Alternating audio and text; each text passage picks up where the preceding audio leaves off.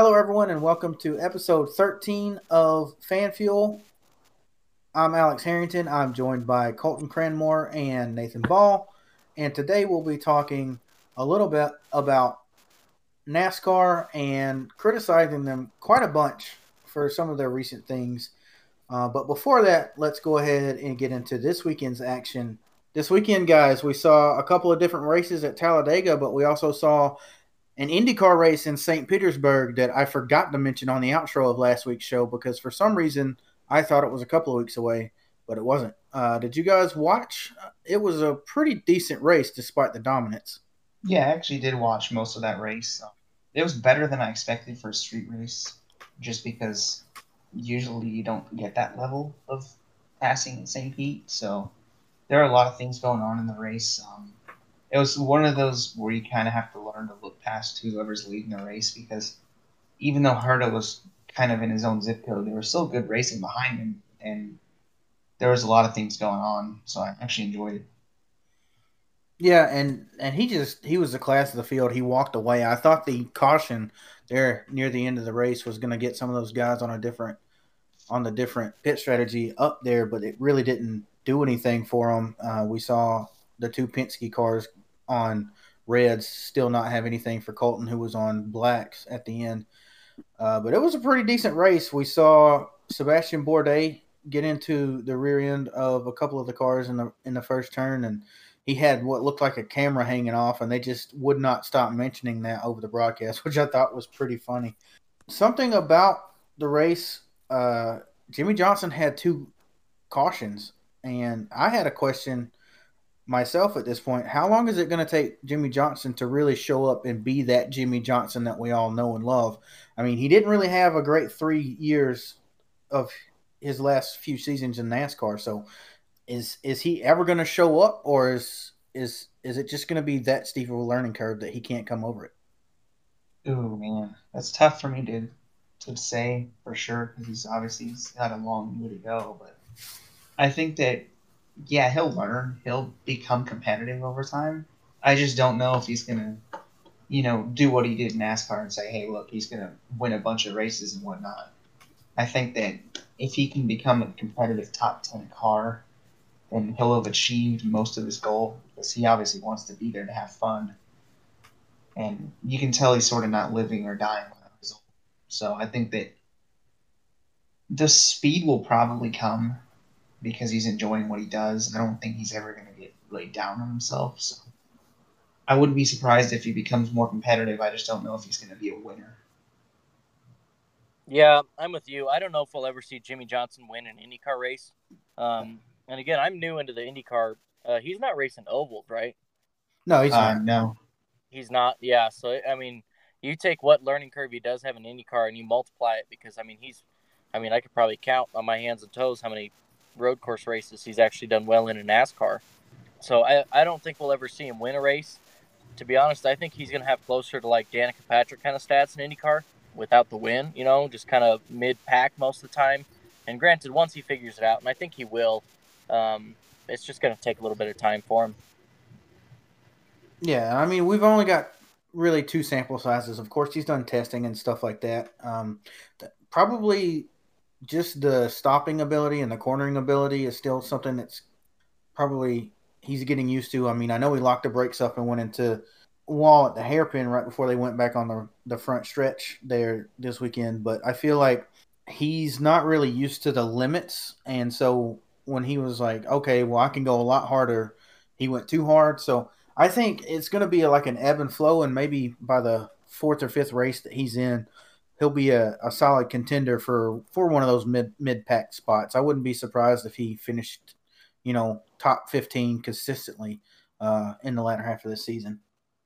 Yeah, and I think one of the things too is with stock cars they slide around a whole lot more, and you're kind of used to finding that edge. Whereas the open wheel guys are more used to kind of really keeping the car stable and knowing, okay, well I can get on the gas now coming out of the corner, and the rear end won't slide. And I think he may still be trying to slide that ass end out a little bit as part of the deal. Yeah, I think the thing with Indy cars that their cars seem to run more on a knife edge, like most open wheel cars do. They're probably the most they're probably the open wheel cars that you can manhandle more than any other class, just because they're high power, low downforce. So I think that he likes driving the cars. The only problem is that they're so much more sensitive than a stock car. You know, like Colton said, you're more on the ragged edge in the open wheel car than you are in a stock car. So even if the stock car is harder to race around people, you can just drive them in general because you got cold tires and that kind of stuff. He's not really used to for stock cars.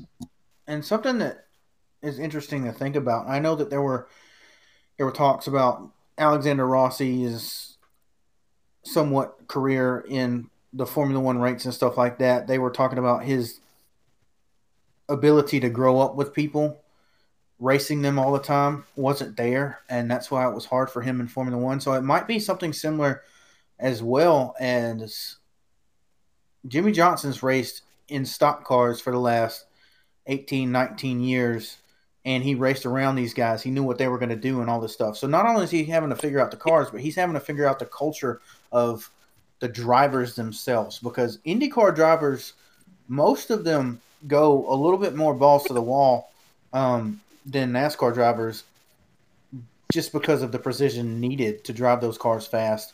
And I think that that's going to be a struggle with him once he starts racing them more because he doesn't have the experience with those particular drivers of where they're going to put their cars in certain situations. Yeah, I think I would agree with you in that part. I just think that he's sort of more, like I said, he's more used to a different type of car.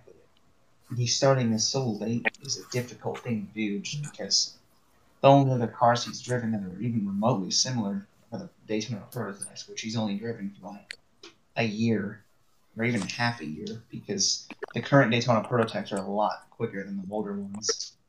So probably I'd probably expect most of this year to be him getting used to the limits of the car more than anything.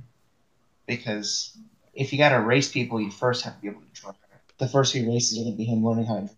And then to touch on what Colton said, he said something about hanging the ass out and all that kind of stuff, driving a stock car. Well, they are going to be looking at doing around 1,000 horsepower on the road courses as soon as next season. So that might help him get back to something like that where he's going to be driving a lot more with the throttle than maybe as pinpoint accuracy with the steering as you do in open wheel cars.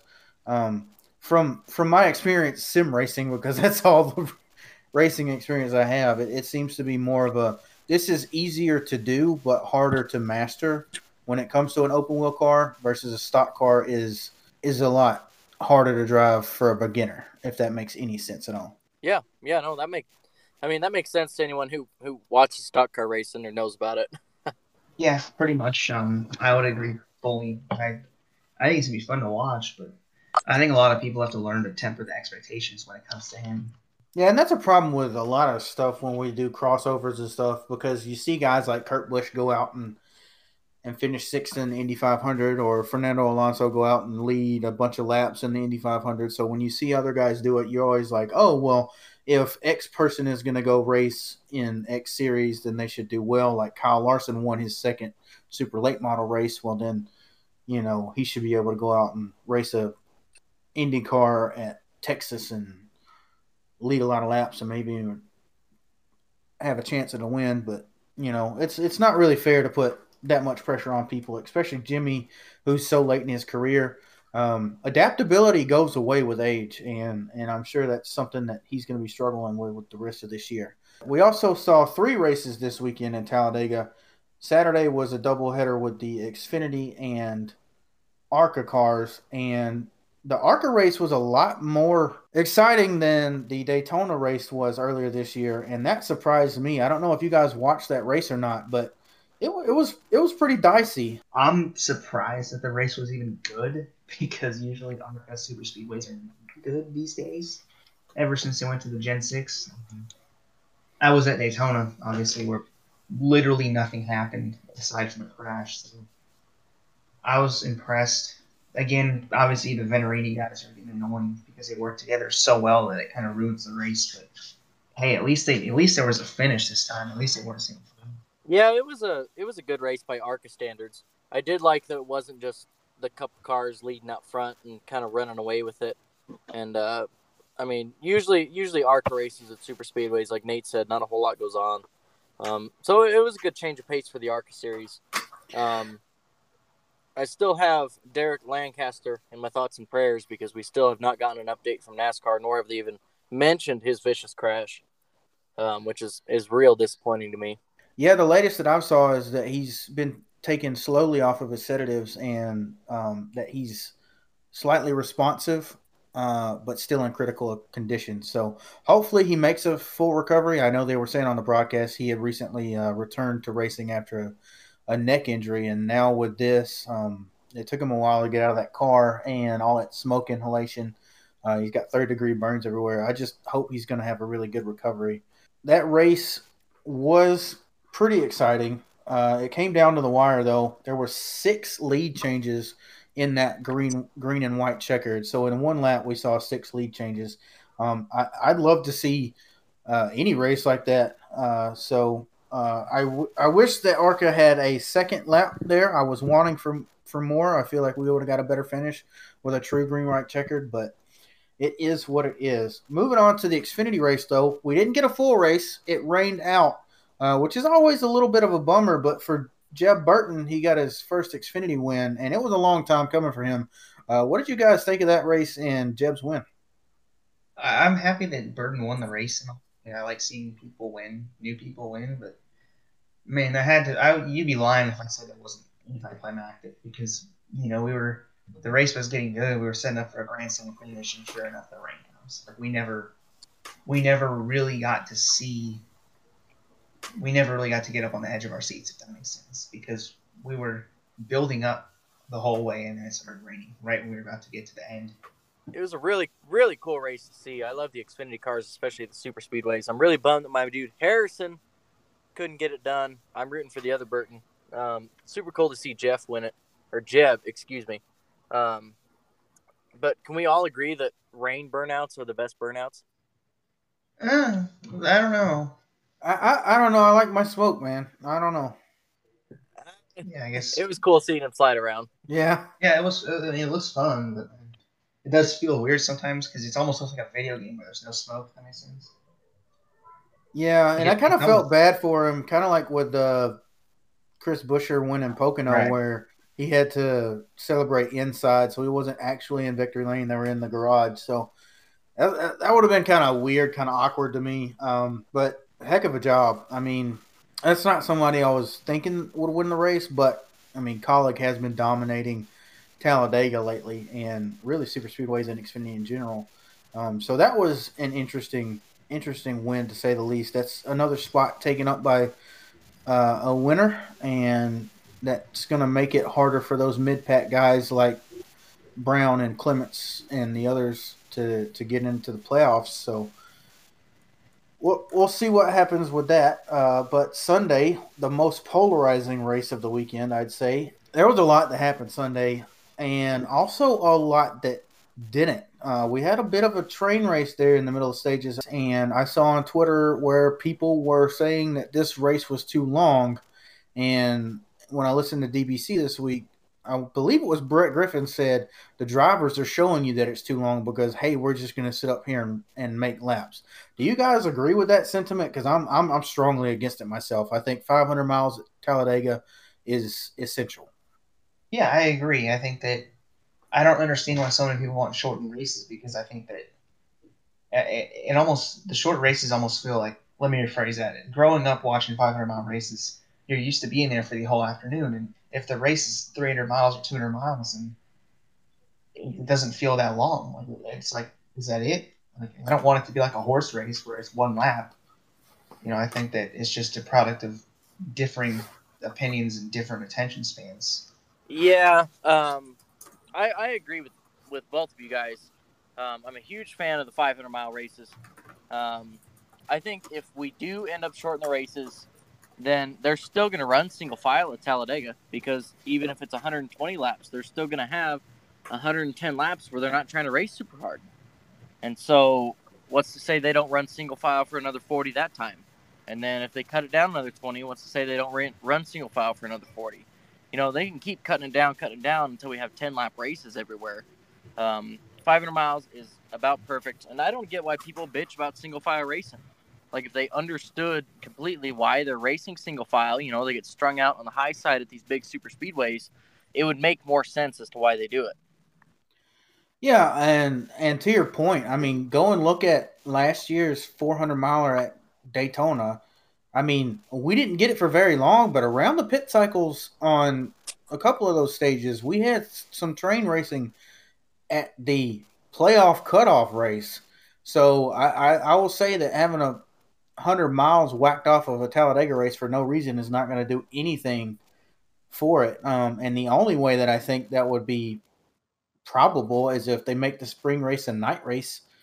But they're not going to put lights at Talladega, so there's no reason to shorten it. And I only say that because night races should be a little bit shorter because we don't want them to last all night, in my opinion. So I don't know. I mean, Colton, you're right. Shorter race doesn't matter. They're still going to be single file at some point. It's just a part of speedway racing. Everybody's like, hey, we're getting too aggressive. A couple of cars wrecked. Let's save face and save all of our aggression for later. That way we make it to lap 188 or 200, depending on if we're here at Daytona. But the race itself, we saw a lot of different things. There were some issues with some lap cars getting in front of like Ryan Preece and them coming up. And then something interesting is that Denny Hamlin comes over to the radio and is frustrated with Bubba Wallace because he's not working with his Toyota teammates and he's driving all over the place. And it's the same thing that he did at Daytona. I find this pretty funny just because Boss Man's out there with you racing and he's calling you out on the radio. Well, I think that what his issue is that he doesn't know when to stay in line rather than, like, I get it at the end, you have to work for yourself, but I think that, like you saw before the caution came out with 4 laps to go, the bottom lane was starting to form up, and he was at the end of the bottom lane. He got down in the bottom, and for whatever reason, he would pull out, go 3 wide middle, and keep side drafting the bottom, and he'd slow the entire bottom lane down. I don't. Sometimes I think he's good at what he does when it comes to that type of racing. I just think that sometimes he isn't as calculated as his boss is because clearly, for whatever reason, he seems to be racing when he doesn't need to race and vice versa. I think his racing this weekend was a product of 2 things. One is that he's in a competitive car for really the first time in his Cup Series career. Yeah, he did all right at super speedways in the 43, but he's never really had the confidence behind his equipment to go out and run well. So I think that's a big thing, is he's never ran in this good of a car before. And then you look at the fact that, well, when he was in the 43, he had to be super aggressive. And so he doesn't really know what to do with these huge runs when he gets them. And so he may get, and I saw it a couple times where he was on the bottom and he got a good run on the car in front of him, and instead of pushing the whole line, he jumped out of line and it ended up shooting it backwards. So I think it's going to be a learning curve. I think at Daytona it'll be a lot different, especially with Denny sitting him down and saying, hey, here's what you need to do in this situation. So I look forward to him doing better at the next super speedway race. Right, and it's not like he hasn't already grown this year in other areas at other racetracks. So it's something that can be reined in, but he was very overly aggressive, and I'll agree that probably stems from what he had to do to lead laps at speedway races in the 43 car. But now that he's got a better car under him, being that aggressive just doesn't make sense. And also with the 43 car, he was pretty much in no man's land. He might have had some help with the RCR cars, or he might not have. But now he's got 4, and in this race, 5 other Toyotas with the 96 as well that are there to push himself and the rest of the Toyotas up to the front. So he needs to learn a little bit of that teamwork and then meet that expectation from Denny, and that will help all of them. But to the same regard, Denny's an extremely aggressive guy. He always is taking moves. He's working with guys that aren't Toyotas as well. So there needs to be a little bit more, I guess, synergy between all of the Toyotas if they're going to try and say something like that based on him not working with his teammates.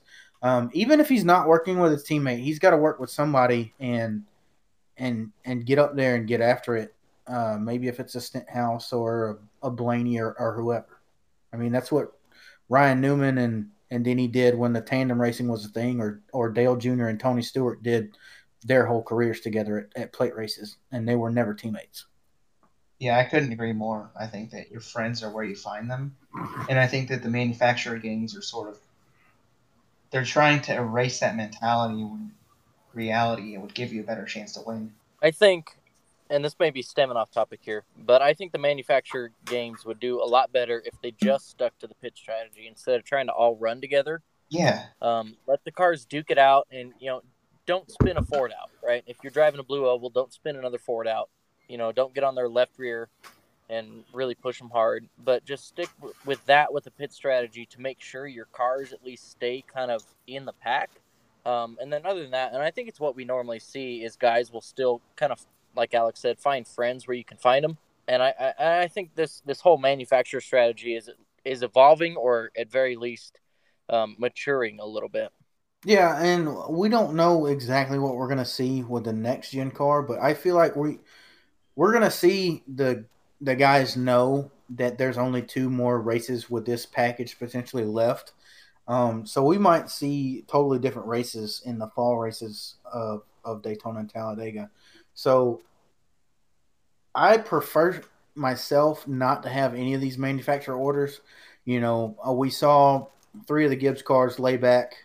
I want to say it was 2016 fall playoff race for Dega. All day, didn't do anything, and then Denny was racing his heart out to go into the next round of the playoffs. Boring. And then a couple years later, 2018 or 2019 fall Dega race, it's all for the Stewart Haas guys up front in a train just mowing the field down.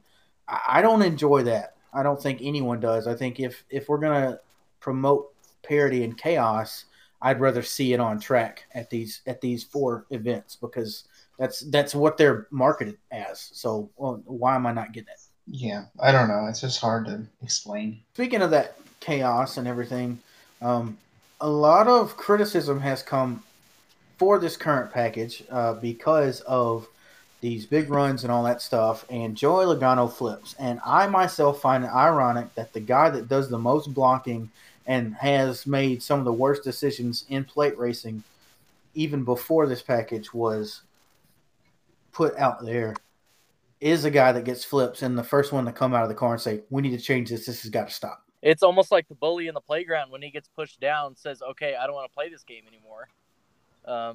I found it super, super ironic that he was the one to come out and say, all right, well, we got to put an end to this.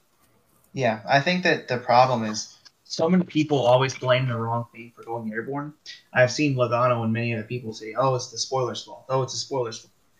But what that doesn't explain for is that Kenseth blew over 2016, small spoiler. Elliott almost blew over, small spoiler, 2017. They've been blown over since the 70s, and I think the one common denominator from all those blowovers is that ever since roof flaps, cars never really blow over on their own anymore. They always have to get hit from another car while they're spinning. So I think that I don't understand why they blame the spoiler for that kind of stuff, because I don't understand. I don't understand how they don't know that already. I think they're just looking for an excuse to change the package, because I'm sure the guy that likes to control the field doesn't like it when you can't control the field like you can't in this package. Right. Yeah, I mean, this package is probably my favorite package, other than the tandem racing, which I know we'll never get anymore. But it provides for big runs, incredible racing, position changes, all that stuff. It's very entertaining to watch, so I don't know why I would want to go away from it. I mean, you look at the Gen 6 initial Speedway package in 2013, and all of those races were boring train races, and people were complaining about this race going around the top. Well, I remember the 2013 Daytona 500 being 180 laps around the top.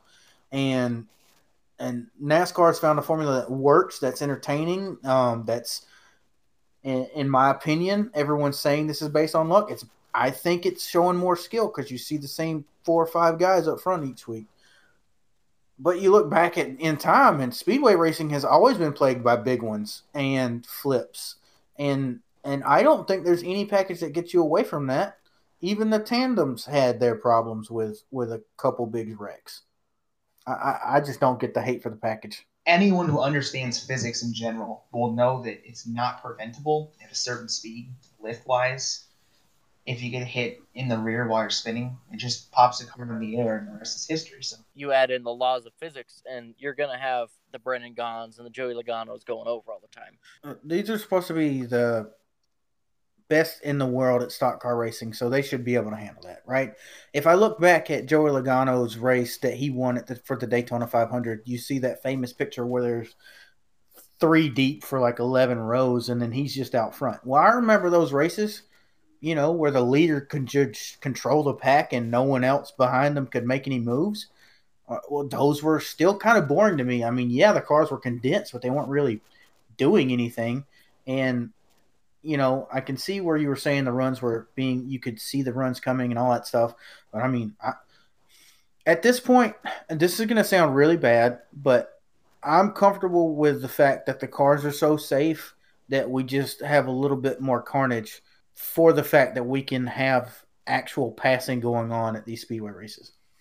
yeah, I agree wholeheartedly. I think that Chris Gaypart said it best. There's no particular super speedway package that's been tremendously safer or more dangerous than the other. They have all had the same level of risk. Whenever the car gets backwards and it gets hit by another car, it's going to go airborne. It doesn't matter what package you're racing. So I think that at the end of the day, there's always going to be that risk. And I think that a lot of the newer fans today seem to be unable to accept that risk. And I don't fault the drivers. I mean, I understand that they don't have to like it, but at the same time, that's basically part of the racing. There's no surefire way to remove that risk. There's always going to be a risk, whether it's a 50% chance or a 10% chance. There's never going to be a way to make the car stay on the ground. So you might as well just you have to live with it at some point. There's just a natural danger to that type of racing. Yeah, 100%. I mean, in the 80s and 90s, we saw guys like Davey Allison and Ricky Rudd, or Rusty Wallace, excuse me, not Ricky Rudd. Well, Ricky Rudd to a point. As soon as their car got sideways or backward, they picked up. And then they added roof flaps to prevent that. We still saw Michael Waltrip and Elliott Sadler get up, and then they brought in the COT, and we know what that did. So, I mean, you're not going to change physics. Once you flip downforce around, it becomes lift. Yeah, and I think that's where a lot of the people misunderstand is that they assume that the bigger spoiler makes more lift. And honestly, every blowover since 2010, since they took off the COT wings, there has not been a single car to blow over by itself. Every single time the car was hit, which caused it to get up in the air. So that's a very good sign that NASCAR's safety measures are actually working better than people think. Right, and then I don't know if it's just like new generation of fans coming in and not knowing any better, which is I think what you're alluding to. But I mean, there's a little bit of complacency in the fact that we know that we're going to go racing for this much, this fast. These cars are going to do this, that, and the other. That maybe we don't wreck as much as we used to. So when something like this happens, which to me the Logano crash was nothing. Just even like the Brendan Gaughan crash last year was not anything scary to me when I saw it. And I was like, oh, he just rolled over. I remember watching Elliott flip over 7 or 8 times twice at Dega, and that was a little bit more scary. I mean, when we see stuff like this happen, we're fans who've watched for a long time. Maybe a new fan's like, holy crap, that's crazy. Someone's going to get hurt. I don't know. Yeah, well, first of all, I think part of the problem is that the real problem with that crash was the roll cage. The fact that the halo bar on the right above his driver's side window was pushed down onto his head. I think that everyone's so busy yelling at the package and saying, we need to change the package, we need to change the spoilers. But why is it that no one's focusing on fixing the roll cage? Because you're not going to prevent the flip, so you might as well strengthen the roll cage so that when the cars inevitably do flip, that you're not going to have as big a problem. Yeah, I agree completely. To your point, Alex, when I saw the Logano flip, I didn't think it was much either, and I think that has a lot to do with we're getting comfortable with how safe these cars are. which I think the Newman wreck proved that we should still be a little bit wary, especially in the fact that when Logano got out, he said a roll bar hit his head, and then the pictures proved it. He couldn't even take the window net down. They had to cut it from the bottom to get him out of the car. So that's a big issue with me. But like Nate said as well, the roll cage is the bigger issue in this equation here. And I've heard that the next gen car is going to have a super stiff roll cage. I'd assume it's going to be thicker walls around the tubing. But then you go to William Byron's crash in the next gen car when he hit the wall. I guess we haven't seen any data on this, but the G-force impact was supposedly completely ridiculous, and that's all getting unloaded on the driver. So I think there's a happy medium here that we just haven't found yet, to where we know we have the safety with the Hans and the seats and everything else that goes on with the cars that we know is mostly safe. And we just got to get the cage around it to get to the point where it crumples enough to absorb impact, but not enough to where it's impeding the drivers. Yeah, I mean, that's like kind of your street cars. They're really, I guess, rigid around the actual core where the passengers are sitting with the A and B pillars and all that, but they have crumple zones everywhere else. So I know it's a little bit harder to do for a race car because a crumple zone might be dangerous at 200-mile-an-hour impacts, but I mean, I'm sure we're going to get there. I would honestly argue that the road car is less rigid than the race car, because if you've seen, like, I've had a friend that his cousin rolled over a Ford Expedition, and he sends me pictures. He said that the entire like A and B post was crushed down, like almost down to the windowsill. So it's like, yeah, well, and road cars are a different animal because they don't have the roll bars in there. But I think there is a happy medium. Maybe in 10 years, 20 years, with whatever next gen car we come out with after, I think Gen 7, whatever it is coming up next, to where we do have a carbon fiber tub like the Indy cars do around the driver. Idea. And then the rest of it is, a little bit, I don't want to say flimsy, but roll cage that will give in hard impacts. Right. I think that I've always thought that the philosophy would be that the front clip and the rear clip should be the ones that bend the most, because the front clip's designed, I think, so that when the front of the car gets crushed, the engine gets pushed out of the car, down out of the car, rather than being pushed back into the driver. So I think that's fine. Same with the rear clip. I think the fuel cell is designed to be pushed down and not in. So I think the only area that needs to stay rigid is the roof. So if you can find a way to make the roof, non-collapsible, which is obviously going to be impossible, but if you can find a way to make the roof of the car and the sides of the car to be non-compressible, that'll be much safer, because like you said, the area around the driver and above the driver's head should be the area that has the least amount of give. Yeah, because we don't want these guys getting hurt, but we know that we also want insanely aggressive racing at the same time, and there is a happy medium. I feel like we're there, but also I get the knee-jerk reactions when stuff like this happens. I know NASCAR made a slight change when the Newman wreck happened. I mean, we're still seeing the same problems in quotation marks as we saw then, but I'm thoroughly entertained. And I guess, like you said, Colton, I don't expect any of these guys to get hurt. So at the moment, I'm okay with it. You have to. I mean, I think there's always room to improve safety-wise. I just look at you.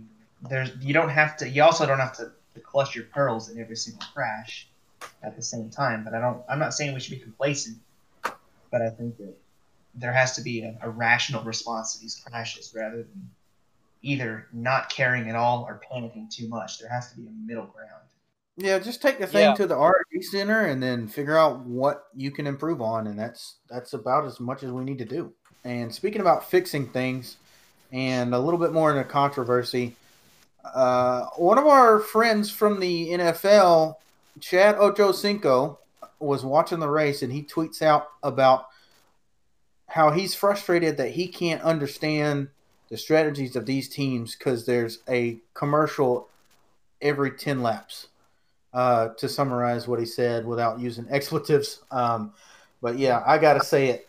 This has been a complaint for a good amount of time with the NASCAR fan base. I mean, there were even some times where I remember getting on race threads from the NASCAR subreddit, and they were literally timing how many commercials, and they had a spreadsheet of who had most commercials during the race, and it seemed to lull for a little bit, but it seems we're right back in, if not in a worse position than we were. Yeah, I Yeah. agree so much with commercials. I think that I don't know if you guys remember this, but in 2013, Coke Zero 400 got a lot of attention with other drivers, even IndyCar drivers were, kind of laying into TNT about how many commercials they had, and it's never seems to change. I don't understand why the plate races have more ads than any other race because theoretically there's more close racing in these kind of events. So why would you have more commercials in them? Yeah, yeah. I agree completely. And I posted this on Twitter for those of you that follow me.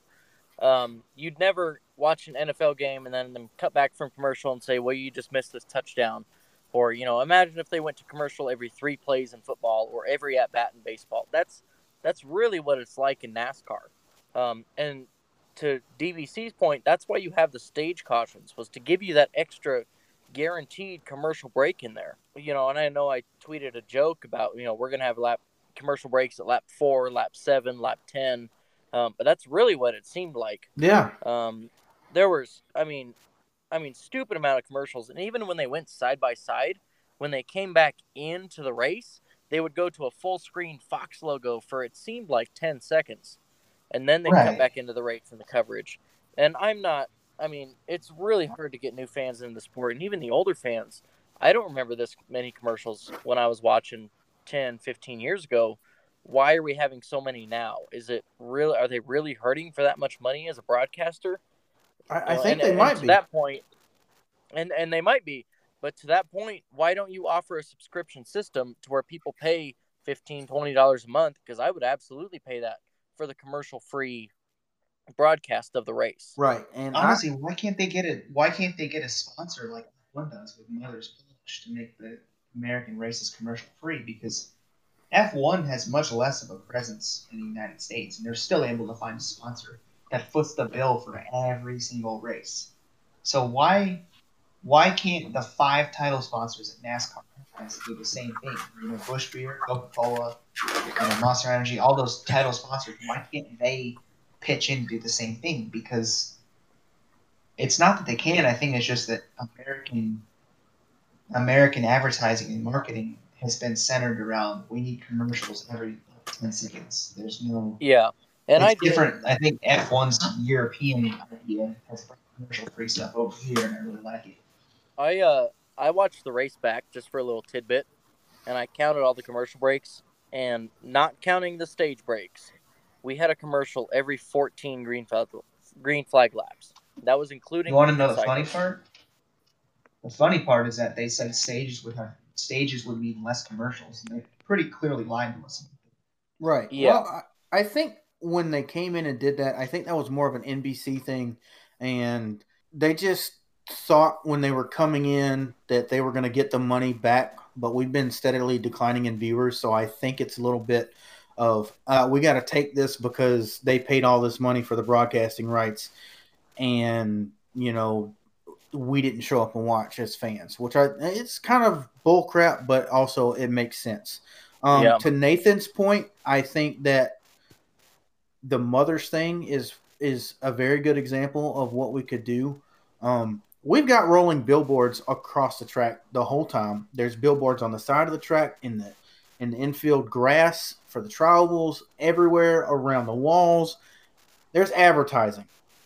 We could simply have a commercial-free broadcast on air, sponsored by title sponsor. Coca-Cola does the first 6 races all the way down the line, and maybe we have little ads pop up like we do on the ticker and the lap counter and all that stuff throughout the race of different other stuff, and just go about our day.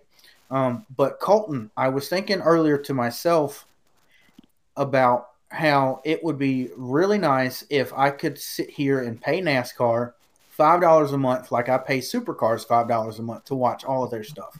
Now, Supercars subscription service is through YouTube TV. You get every practice session, every lower class that they have racing there is practice session, qualifying session, and racing session. So I feel like NASCAR fans would pay $5 for each cup and practice and qualifying session.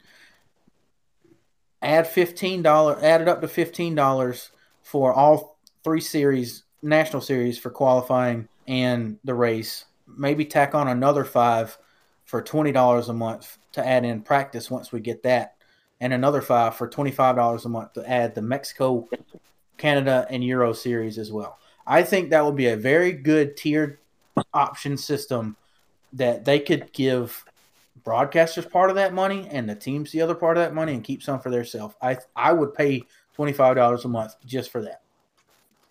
Oh, absolutely. I'm right there with you. I already pay for Flow Racing, and I pay for Dirt Vision, and I pay for all this other stuff. $20 is what I spend at McDonald's twice a week. You know, I mean, that's nothing to me to get this all-access NASCAR viewership kind of experience. And then plus, if they added old races on there, shit, they could make it $40 a month, and I'd still pay that just to be able to see it. Yeah, absolutely. To get that broadcast free or that commercial free broadcast on there, I'd pay almost an arm and a leg for that. That's how much these commercials are bothering me. Right, and you know, we pay probably close to $100 plus whatever for the internet for cable.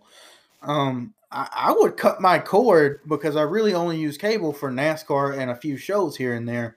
I can figure out a way to find a show on one of their streaming platforms where it's Paramount Plus or Peacock or whatever, to just sit there and pay $40 a month to get all this access, and I'm saving money, so of course I'm going to buy it. And if I say it's good and I get 4 of my friends to do it, I mean, it might even make NASCAR more popular because it'd be cheaper to watch that way. Yeah, I agree. I think there has to be there needs to be that service available for both cable and streaming, because there's just no way that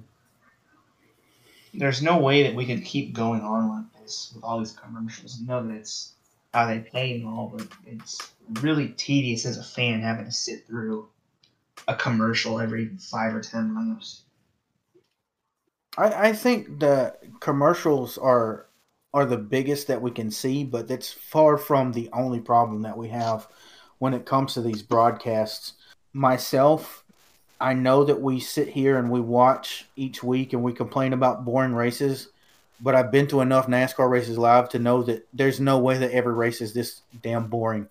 I can remember, I want to say it was the 2015 or 2016 Atlanta race where there was cloud cover. That's the only race I've been to that I thought was boring, because it seemed like no one could do anything because they were stuck to the track and running the bottom the whole time, right?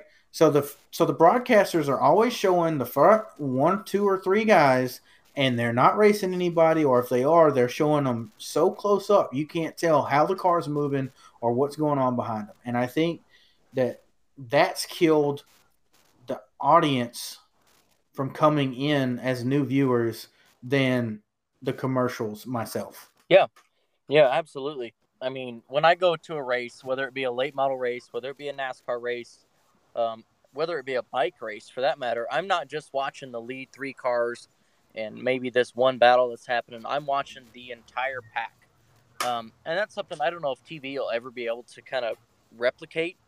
But it's definitely something they can work on. One other gripe that I had about the Fox coverage was I'm a huge Blaney fan, for those of you that know me. And they had, well over 10 laps after pit stops by the time that final pit cycle went through to when the caution came out. They never once showed the split. Blaney took 4 tires, and I never once got to see how far back he was from the pack. They only showed manufacturer logos for about 8 laps. Yeah, that's getting really annoying. I think that F1 has a nice way of doing it with constant intervals, if that makes sense. I just don't understand that how you can withhold information from diehard fans and feel good about it. Like, I understand that the newer fans might not care about that kind of stuff, but fans want to see that stuff. Why are you just oversimplifying it? Well, to me, I would understand having the manufacturer logos incorporated in some way.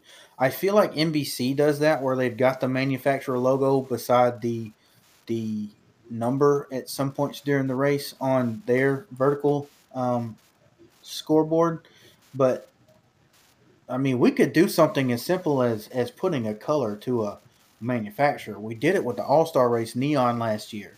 I mean, that really pisses me off as someone who loves pit strategy in racing. And like you said, Colton, I want to see the intervals. I want to see who's catching who. When I'm watching a Formula One race, that's exactly what I do because they have it there the whole time. Like Nathan said, I'm watching to see who is going to get past where, and sometimes it's more entertaining to watch that sidebar where positions are flipping back and forth rather than what's on screen itself. Yeah, like I was upset about that as a fan of Blaney. I could never. I mean, I could break out my engineering and my mathematics college degree, my PhD, and figure out how far back he was getting every lap. But I mean, it was ridiculous to see as a fan that I couldn't tell how far back my driver was getting. You know, and to your point, the Formula One. When I watched the IndyCar race at Baxter, or not Baxter, Barber, most of the time I was watching those tickers on the side to see who was catching who. And especially towards the end of the race, that became one of the most exciting aspects of the race. Yeah, I couldn't agree more with you. I think it's great to watch the intervals and get to see the numbers behind what you're seeing on the screen. Yeah, it's no different than someone at a baseball watching a baseball game getting live, changes for ERA and all this other stuff and seeing the guy's scorecard on the big screen where it's got all his stats and his batting average and all that stuff. I mean, Yeah, people like numbers. Numbers are fun, especially for nerds like us. I mean, half of the enjoyment that I get from racing is not the side by side, it's who's smarter than the next guy. That comers and goers mentality that we had for so long in the 90s and 2000s and even in the early 2010s where we'd have long green flag runs where everybody I'd be watching was bored out of their minds, and I'm just sitting there like, all right, well, if he comes in 3 laps, he's going to have a half a tenth better a lap, and that could get him a position over this guy because he's going to do basically an undercut like you would in Formula One and this, that, and the other. And I get lost in it, and that's the beauty of racing. And you can do it in any other racing series because they give you that information. I watch every week. I know that Kyle Larson drives a fucking Chevrolet. Like, come on, guys. right. Right. I don't need to Yeah, know. and to your point, I mean, that's like if a baseball team didn't, or if a baseball broadcast didn't tell you how many runners were on base, or in an NFL broadcast, they didn't tell you what yard they were on. You know, I mean, I feel like that's a lot the same. Yeah, this is information needed to know what's going on. If I don't know it's third and 19 and I think it's first and 4, I'm going to be like, okay, well, we got 3 more downs to get to get a first down and get moving down the field. Not, oh crap, I didn't realize we just got a penalty and now it's third and 19. Uh, there's a likelihood that we're Right. not going to have the ball after this down. So yeah, Exactly. I don't know. It seems like I know we've been, crapping on the sport and broadcasting right now, but I mean, it just seems like we keep shooting ourselves in the foot as an industry. And I'm just going to go ahead and say that let's continue to shit on NASCAR for a little bit because I wanted to talk about point systems today. I'm a bit of a geek when it comes to NASCAR, but let's just go ahead and talk. Nathan, I'll let you start. Fundamentally, what is wrong with the playoffs, in your opinion? I think that the problem with it is that it doesn't accurately reflect who the best driver was over the course of a season. It's not like another sport where, I think racing is different. I don't think that your first 26 races should not matter at all. I think that they should matter a lot. And racing in general is a cumulative sport. Every form of racing works that way. What the playoffs are doing is it's essentially making something not cumulative anymore.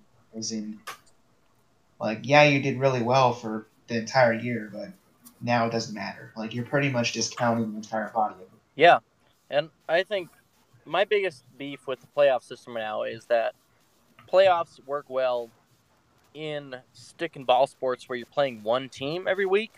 But in NASCAR, you're facing 39 other teams every week. And it's just a whole different animal. So to Nate's point, it's like saying the first 26 races only matter this tenth of a percent, and then the last 10 matter 90%. Right, and I don't argue your last point about playoffs being okay for some stick and ball sports. I'd say the majority of the time, the only thing that's good about playoffs is that they're entertaining. I don't think there've ever been a good way to crown a champion in a sport. You look at most sports. We'll look at soccer or football if you're outside of the U.S. Most of them, other than the American League, the MLS that I know of, don't have a playoff or tournament style ending. They get points for winning, and then they get points for tying. And they play at home and away against every team in that league, and the team with the most points wins the championship. So even stick and ball sports outside of America agree that that's the way to do it. You look at the NHL, they do the same thing. 2 points for a win, 1 point for an overtime loss, and same thing. Most points gets the President's Cup at the end of the year, and then the Stanley Cup final is different. So their playoffs are kind of different even than their own championship. If you really want to look at it that way, I feel like it's entertainment over consistency when we do playoffs in other sports. The NFL is the one where you don't play every team at least once in a season. It kind of makes sense for me there. But racing, we race against 39 other people every single week. So if we look at it, our fields change every week, our conditions change every week, the length of our games change every week. So we're not even in the same board as these stick and ball sports, because if my track is changing every week and my race links are changing every week, I need to be able to say I was the best at all of them, and you can't do that with the current system. Yeah, I'll agree. I think it's just it's not what NASCAR is supposed to be.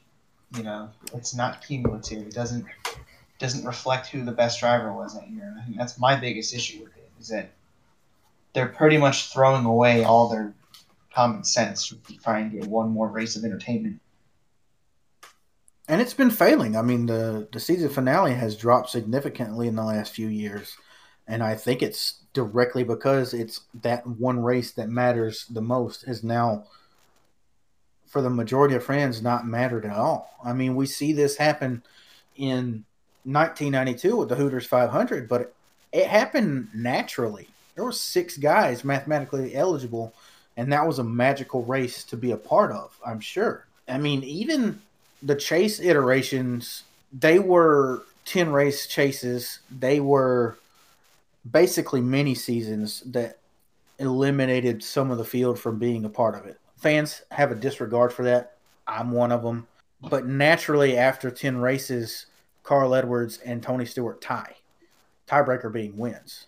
You can't have a tie with the system that we're in. And so every time that we go in there, we know that, hey, four of these drivers, one of them's going to win the championship. And while that sounds exciting on paper, doing it every year, the more and more we do it, the more and more it devalues it. Yeah, I think that's an excellent point. What made the 92 Hooters 500 so special was because that didn't happen every year. What made the 2011 championship title at Homestead special was because it didn't happen every year. And now what we get with the whole four drivers are tied going into the last race is it kind of dilutes the magic of the final race. Now we look at it as, well, the best driver probably won't even be in that chase. If he is, he's going to have just the same shot as anyone. He's not going to have that 10-point lead, that 3-point lead, whatever you want to dice it up as, to where he has to fight for his positions. It's just going to be a flat out, a goose hunt for the very very end, and you can see guys like Chase Elliott. Sorry for Chase fans, but he didn't deserve that title last year. Go out and dominate the entire race at Phoenix, and then walk away with the championship. I mean, yeah, it's like that with the Logano championship and even the Kyle Busch 2015 championship. I mean, And I look at every championship since they started this playoffs, with regards to maybe 2016 with Jimmy, because he was pretty good that entire year. But even then, I don't even think with a normal points system he would have won it. No, absolutely not. He had the worst average finish of a champion in the modern era history with like a 14-point number. And if you do regular season points, he would have been 11th entering the chase. So it's like, it's kind of sad the more you look at it because it basically devalues the idea of, hey, let's be consistent all year. yeah, and then someone just has a strike of bad luck or is just really good at one racetrack. They've got the championship either lost or in the bag, respectively. And that's not fair to the other competitors. That's not fair to the fans of those competitors. You know, I could be a Denny Hamlin fan, Kevin Harvick fan last year, and be okay if they had similar seasons, but they DNF'd like 8 races and Elliott comes and wins the championship. It makes sense. It has merit because he was more consistent. But the fact that those guys both won 7 and 9 races respectively and didn't win the championship is ridiculous. Obviously, Harvick would have won in any other point system.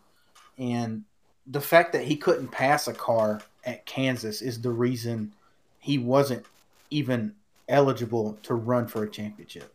And it's just a joke in general. So I think we're all three in agreement with we want a full season long points format. And with that, I'll kind of scoot into something that I see a lot is you can win 35 races, finish second in the last race, and still lose this championship. Well, something that I found out in the previous pre-chase system, this could happen as well. If you did not lead the most laps and won every race, the second place guy in every race, or finished second in every race, and led the most laps, and then he won the last race, he would win the championship. So this is something that's been used in the recent weeks to say that the playoffs are fine because the Latford system was just as bad. What do you guys have to say about that? Ooh. I think that, yes, the Laffer system had a few flaws, but those flaws are far less than the millions of flaws that the playoffs have. You know, for every one flaw that the Laffer system has, the playoffs have 10. And in my mind, if you wanted to get around that problem, I would recommend just have the same idea, season-long points. Just make wins and top fives matter a little more than they did in the original system, and you're fixed. Yeah, I mean, Nate, you couldn't have said it better. I think you read my mind here. And it's not hard to do a system like that. I mean, if you look at the system that we have today, minus the stage points, 1 point per position, and then 5 points extra for a win. I mean, that's a start in the right direction. This is a system that would have given us a 1 point win, I believe, Kyle Busch over Kevin Harvick in 2019. Now, correct me if I'm wrong, but that would have happened naturally, and it would have been much more entertaining than I believe that was Joey Logano's championship that we wound up getting. And that whole year was the big 3 and me situation with Logano where he really didn't deserve to be there and he knew he didn't, but he snuck his way in and then got a championship. And you know, we've been scrutinizing this thing since 2004 and they just keep making it worse and worse and worse.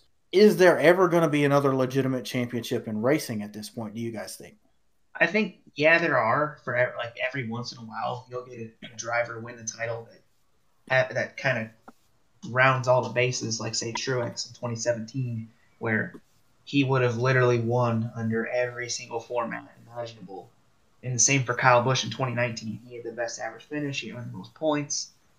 So while it is possible, I think it's a lot rarer these days because the likelihood of, say, the best driver going into the final race blowing a tire from the lead, you know, that I feel like that's prone to happen. Like, look at Harvick last year. Easily the best driver, but doesn't have a good 1 or 2 races, and that's it. So I think it is possible. You just need like perfect luck to match it all up. And I think that the playoffs are decided by more what the driver can control than what they can. Yeah, and I agree. I think with exception to those, the 2017, 2019, I think we see a true champion once every 10 years in NASCAR should they keep going with this format. Granted, I think NASCAR is going to dig their heels in this and do whatever they can to make it justified.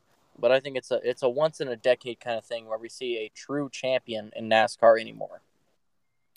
Yeah, and you said something that kind of irks me with that. Where they're going to dig their heels in this. What exactly is NASCAR getting out of saying to the fans that we know what you want? Because that's basically what they're doing. Because we've cried about the aero packages, we've cried about the horsepower packages, we've cried about different rules in how the races are run with the yellow line rule and stuff. We've cried about these point systems. I mean, and now we're crying about what seems inevitable move of the number from the center of the door to the back of the door. And not once has NASCAR admitted that they've made a wrong decision or that the fans don't like it. They seem to push it down our throats that we do like it and that we need to like it. What good is that for them? Right. And I mentioned this to you guys earlier this week. I haven't mentioned it out loud, but there's a specific business term about what happens when a business deploys this marketing strategy or this business strategy and it doesn't work. And instead of accepting defeat and just, changing it up completely, biting the bullet, taking the loss, they dig their heels into it. And that's actually what kills some of these huge corporations. And that may be what we're on the front edge of here with NASCAR is losing their biggest fan base. They're just digging their heels into the playoffs, digging their heels into this aero package to try to get new fans. And instead, they're really driving away the huge majority and maybe gaining a tenth of the followers, right. Instead. Yeah, I mean, it's like the tweet I put out on the podcast Twitter the other day. It's like I just have no faith in the brass at NASCAR because they're talking about wanting to shorten stages to have less of a green flag run at the end to make the field more compact, which makes me think that we're going to have more than 3 stages going forward. And it just irks me because they're getting away from that traditional, good hard racing that we used to see. And during the peak of NASCAR and that big boom from the 90s to the 2000s that they rode, I'm going to say this. The most popular time in the sport was 2006, which was prior, or I should say after the chase was enacted. I think they were still riding this wave of popularity, and the chase had literally nothing to do with it, for what I'm about to say. The most boring NASCAR rules packages happened during the boom. And I say that not as the aero and motor rules. I'm saying that as, we talked about it in an earlier episode about how NASCAR ran the races with the green, white checkers not being a thing, racing to the yellow and all that stuff. NASCAR has the most entertaining on-track rules right now, but they've bastardized everything else that big ride up and that big high that we had will never be able to sustain because they're pushing other stuff down our throats that just doesn't work and no one likes. I agree completely with that. I think they were riding that wave quite a bit in 2006. And that's why we kind of see this popularity with the chase format that they're still trying to kind of grasp a hold of and manipulate to gain more popularity. But I think ultimately it came from the Winston Cup format to where you had to watch every week. And I hear fans complain a lot, well, this is more exciting than the driver walking away with, the last race of the year. It's like, well, then they deserved it. I don't understand that as a race fan. Like, if they deserve the title to where after 35 races they clinch it, so what if the last race is just for fun? That's when we got some really, really good winners. I look back at 2001 with Robbie Gordon winning the final race of the year. Who'd have thought that Robbie Gordon would have won at New Hampshire? The final race. And there were 19 different winners that year. And that happened exactly. That happened when winning wasn't everything, as NASCAR says now. So exactly. I don't get it. I really don't get it. I mean, if you really want winning to mean more, it's a simple fix. Nate said it earlier. Make it pay more. Don't have a 3 to 5 point margin over second place. Give them 15 to 20, 25 points over second place. And then, something like a 2003 season doesn't happen. We have a 9-win champion with Ryan Newman, despite the fact that he DNF'd 8 times. If it's broke, don't change everything to fix it. Change 1 or 2 things and make it better. If it's broke, change the part. Don't do an engine swap, right? If you need to change the oil, don't change out the whole motor. Just change the oil. Yeah, exactly. Like exactly what you're saying. You're saying that the sport doesn't really make minor fixes. They completely overhaul things when they don't need to do that. It's not like they can't make good decisions. I mean, we saw that with the double file restarts, which is now the cone rule and stuff. So if they'd have just, slightly tweaked everything little by little and not made too drastic of a change over time, I feel like we'd have a way better NASCAR than we had now. Yeah, I agree. I think that NASCAR in general, they try so hard to come up with these roundabout solutions when it's pretty much right in front of them. It's like if you have to drive a mile, but instead of just driving straight down the road, you're taking a bunch of different ways when the most direct way is right in front of you. Yeah, and that's just where everything's headed with them, I feel. And it's the numbers, the fact that we're going to be talking about some stuff later in the show. It's a little bit frustrating. Well, we've had a good discussion so far, but let's go ahead and move on to something that was just announced, and that's the Texas All-Star Race. So I don't know, have you guys looked at the recent release that NASCAR just did? Do y'all know what's going to be happening? I saw Cockers tweeting about it, but I didn't really dig into it a whole lot. Yeah, I think it's just really confusing more than anything. There's a lot. I think it's a whole lot of fluff for a race that probably won't be very good. I know you're taking a shot at Texas, and I think that's perfectly fine because they ruined that racetrack. But I'll kind of run down what it is. It looks like it's going to be 6 rounds. I'm not sure why we're not calling them segments anymore or stages as we do in the points races. I don't know. Rounds 1 through 4 are going to be 15 laps. There's going to be an invert, but it's going to be a random draw between the first 8 positions and the first 12 positions going into rounds 2 and rounds 4. And then round 3 is going to be a full field invert.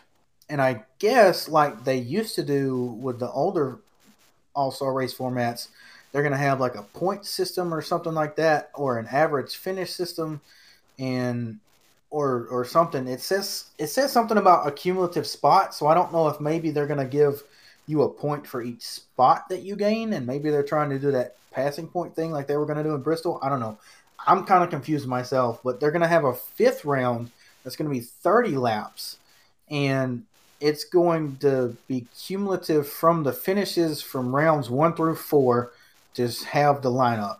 Then they're going to have a green flag 4-tire pit stop during this 30-lap session be mandatory. And then they're going to have a 6th round of 10 laps to win the race based off the finishing order of the 5th round.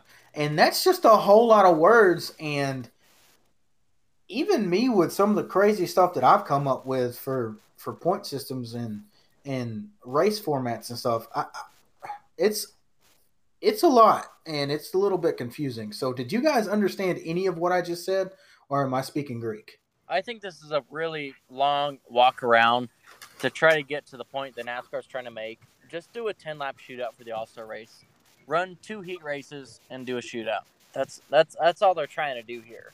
Yeah, well, I mean, I know we've had these green flag pit stop mandatory races. I remember like the 2001 one where Jeff Burton pitted on the last lap and won it based on a loophole, and I get that. And I like where they're going, but it's like they went too far. Like they have those 90 laps there, and then they've got 10 laps for a final segment, and I don't understand that because for people like me seeing pit strategy and stuff like that, having a mandatory pit stop in a 30 lap run sounds really fun.